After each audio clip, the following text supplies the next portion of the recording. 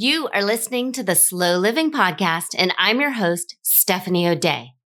What if I told you that you could truly have the life of your dreams, the life you've always wanted, one filled with abundance, joy, and a sense of purpose?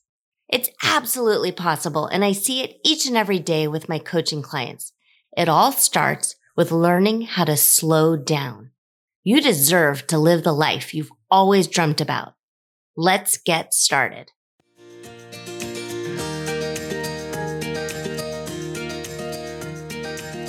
Hi there, Slow Down Society. Steph here, and this is episode number 6 of the Slow Living Podcast. I'm so happy you're here.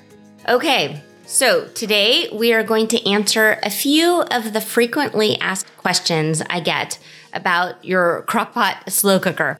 So if you don't already know, that is how I got started writing online. I started a New Year's resolution to use my crockpot slow cooker every day for a year and write about it. And the first URL for that website was a free blog spot. So it was crockpot365.blogspot.com. And I got started doing this not because I like to cook and not because I had this sort of deep fascination with creating new recipes and sharing them with the internet.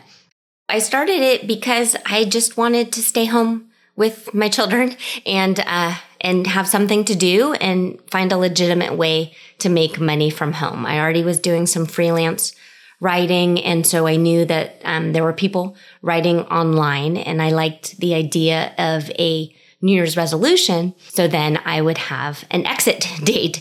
And it sort of took on a life of its own, and I continued to write and ended up writing cookbooks and really did learn my way around the kitchen and really did start to enjoy creating new flavor profiles and coming up with new recipes. And absolutely, I found a legitimate way to work from home while raising my kids when they were younger.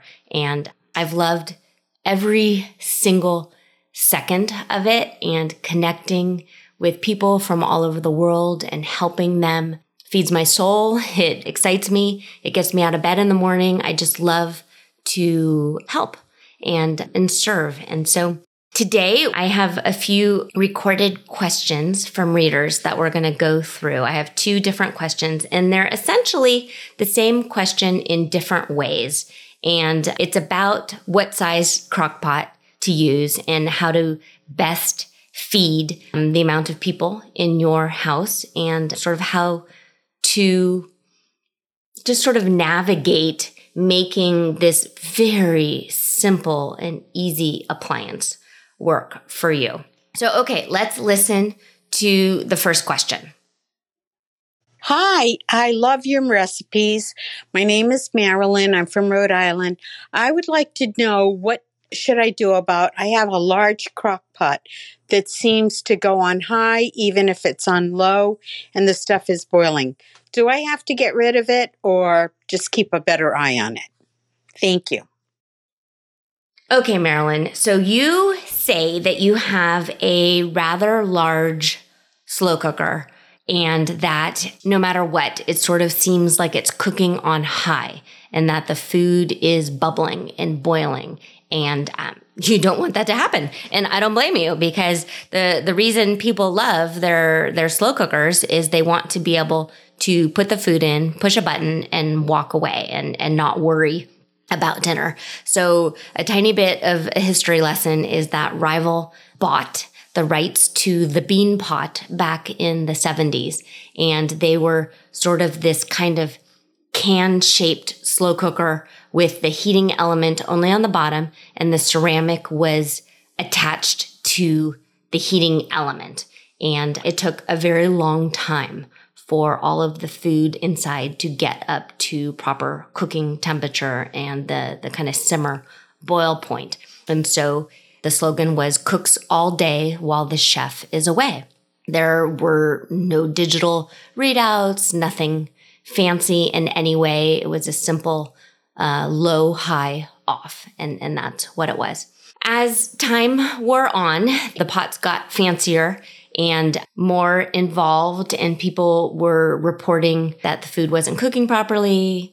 The FDA started worrying about foodborne illnesses and all of this stuff that nobody really wants to think about because it's a little gross. And so to keep things out of the kind of food danger zone, the newer pots all cook from the bottom and the sides.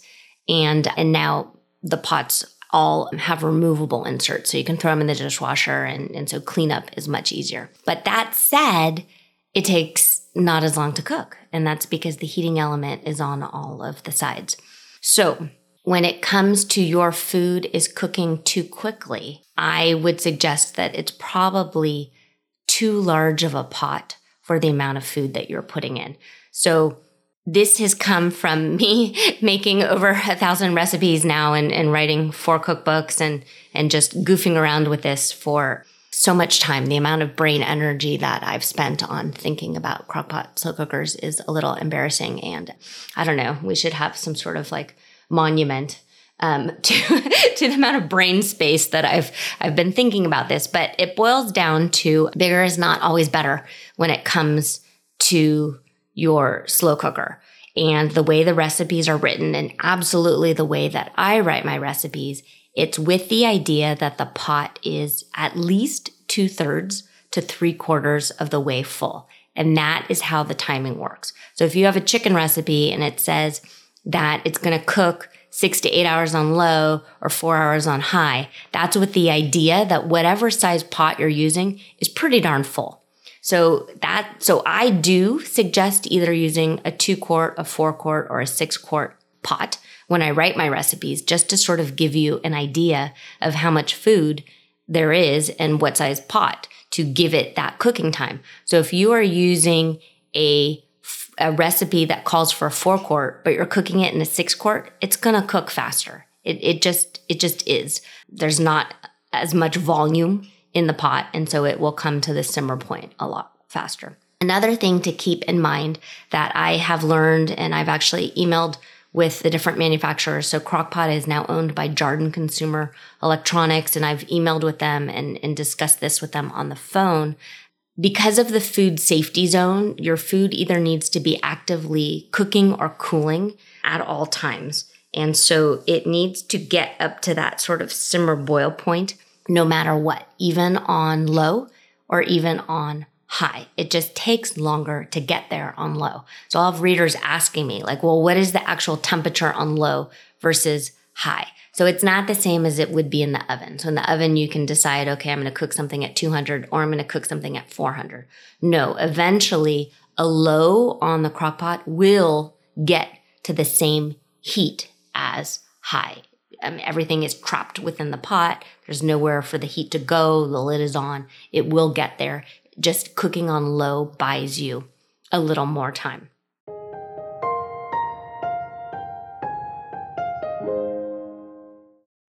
Are you wondering if you're on the right path? Are you secretly worried that you are forgetting to put your own needs and wants first while you raise your family? What if I told you it is not too late and you really could have the dream life you've always wanted, and all it would take is a few tweaks to your mindset? Each week, I have a few open slots for free coaching calls. Together, we can decipher your most challenging mindset block and clear it away so you can live out the life you've always wanted. You can sign up at stephaniodea.com/mindset. You should hurry because I'm not sure how long I'm going to have this available for free, and I'd hate for you to miss out. The URL again is stephaniodea.com/mindset.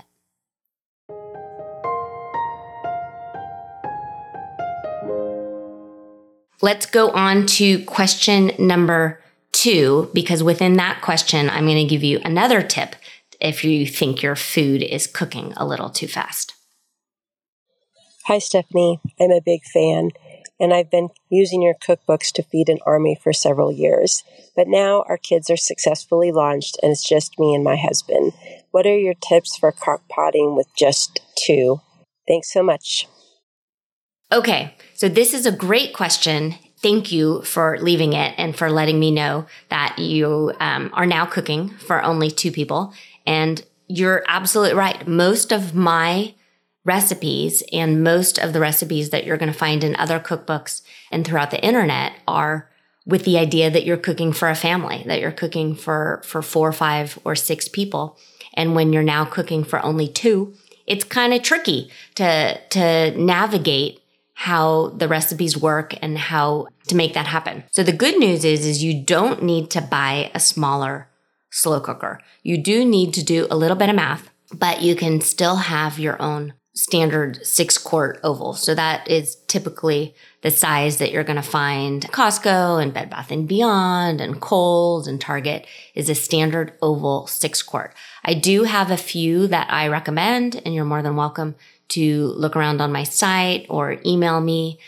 I don't know if I'm supposed to actually name brands out loud on this because I think eventually my podcast producer would like to have a sponsor. So I'm not going to mess anything up in case a year or so from now, someone is listening to this and wants to be a podcast sponsor. So I'm not going to name any brands right here and now. So, thank you for understanding that, your understanding. I was actually in an infomercial for a slow cooker, and that is one that I recommended for many, many years, and that is no longer being made. So that particular company no longer makes that make and model, which is a total bummer. So anyway, you can find out all that information by just sort of goofing around on my A Year of Slow Cooking website. Okay, let's go back to cooking for 2 people, how to make it work with your existing kind of oval 6-quart slow cooker. So one nice thing is if you just sort of think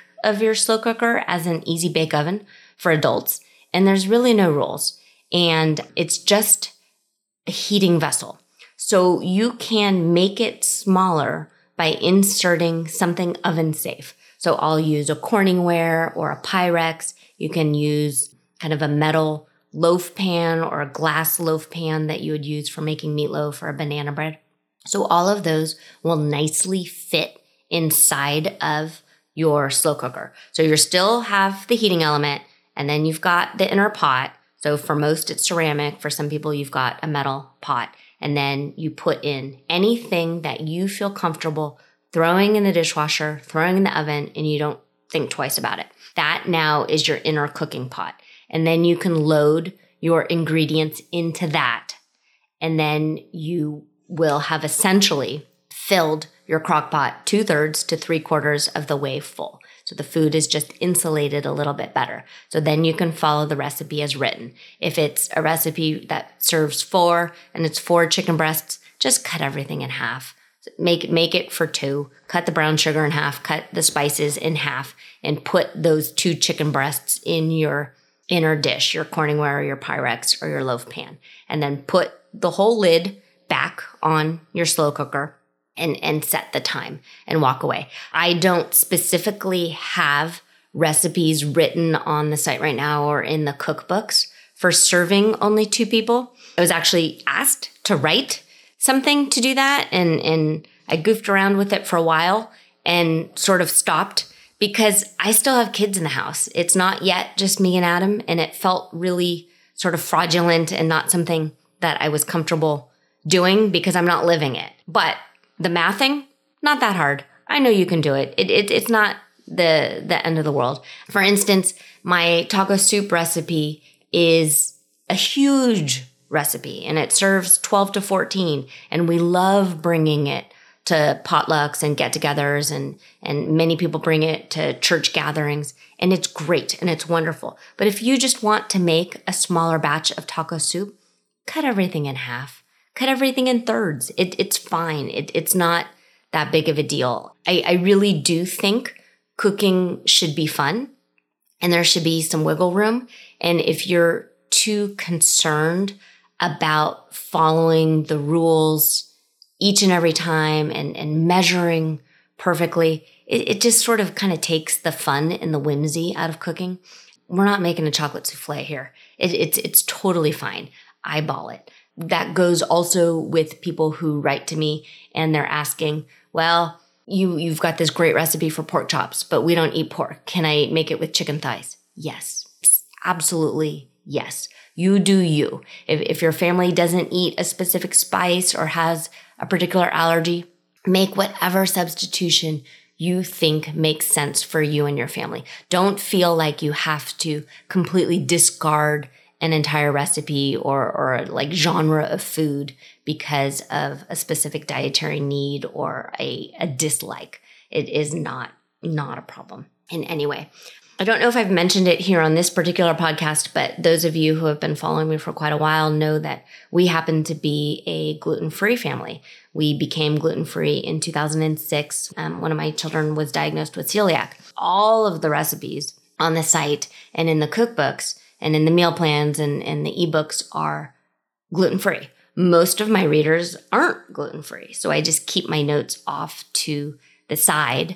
And I don't necessarily advertise or push out that everything is gluten-free because it just happens to be how we eat. I never wanted being gluten-free to be how she identified. She was a gymnast. She's a great student. She's a great kid. She's fun and witty and artistic and just happens to eat gluten-free. And I have people who write to me and they tell me that staying on a gluten-free diet helps with their rheumatoid arthritis. It helps with their fibromyalgia and all of these different things. I do also write for Simply Gluten-Free magazine, and I have a free ebook on the site called Going Gluten-Free Without Going Crazy, and you can download it. And if you have any questions, please reach out to me. I am here to help, and I really enjoy it. And I want things to go easily and smoothly and not be a big deal for you and your family. When it comes to slow cooking and slow living, what is the crossover?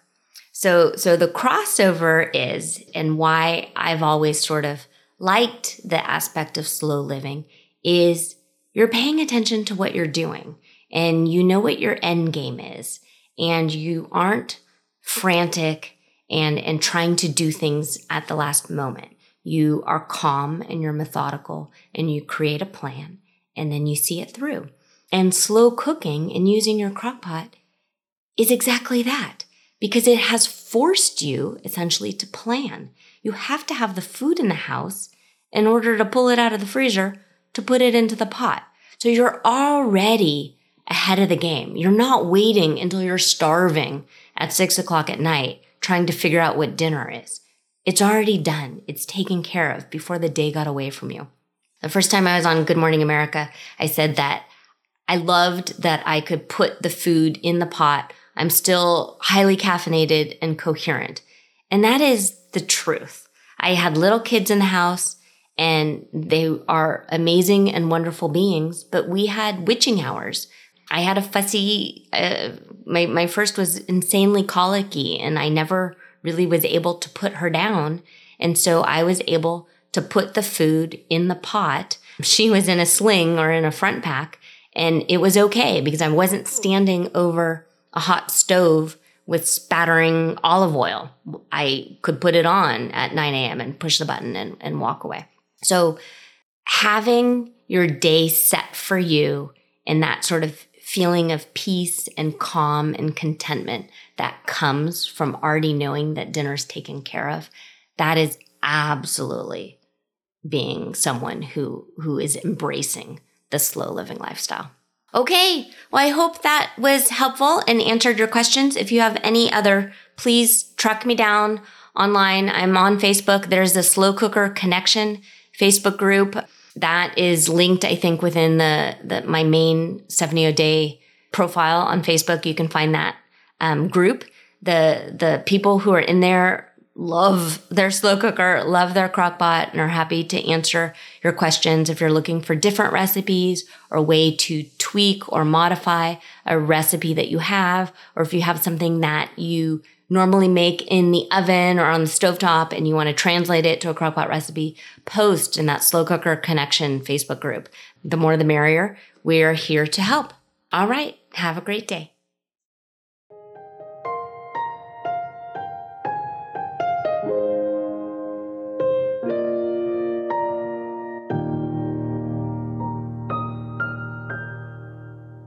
Do you have a slow living story to share?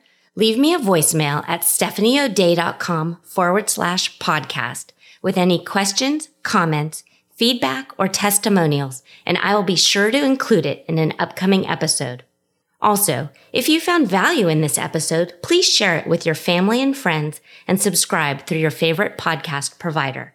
The more you share, comment, and leave positive reviews, the more people we can reach and share the slow living lifestyle and messaging. Thank you, Slow Down Society, and have an absolutely wonderful day.